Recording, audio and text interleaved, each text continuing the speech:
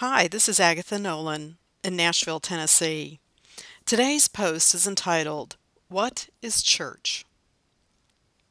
For the past 6 months, I've seen a lot written around a basic question, what is church? When I was growing up, church was a building I went to out of obligation. Strong Roman Catholic roots and post-college Southern Baptist preaching taught me about the sin of neglecting my church attendance. I'd been convinced there was a special place in heaven relegated to non-attenders, where we sat in the front pews and listened to bad preaching and off-key music on an endless loop throughout infinity. That concept of church as obligation changed when I found my current church in the Episcopal denomination.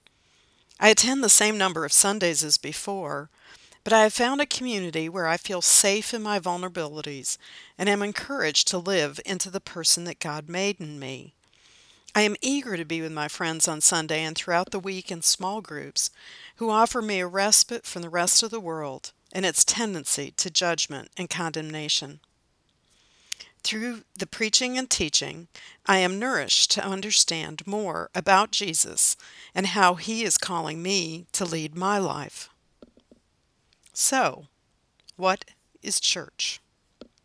If the definition stops there, that it's a place to go where you have friends that nurture and nourish you, then technology can provide an alternative when we can't be together.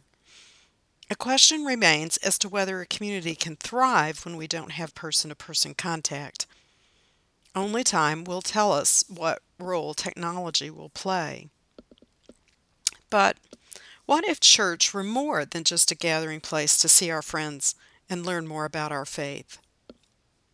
What if the church building is a resting place, whether the location is permanent or a virtual location? But it's where we have Christian friends who support us. But the real church is when we are out serving others. In the early church, Jesus didn't call his followers to come to church on Sundays. He called his followers to serve others with the spiritual gifts they had been given.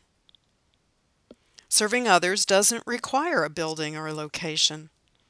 It requires a community where we receive support, but also that helps to identify ways where we can serve, either two by two or in a larger community.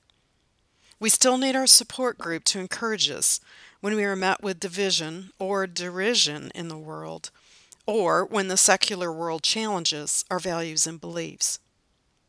But church is when we are out serving others in Jesus' name. Blessings, my friend. Agatha.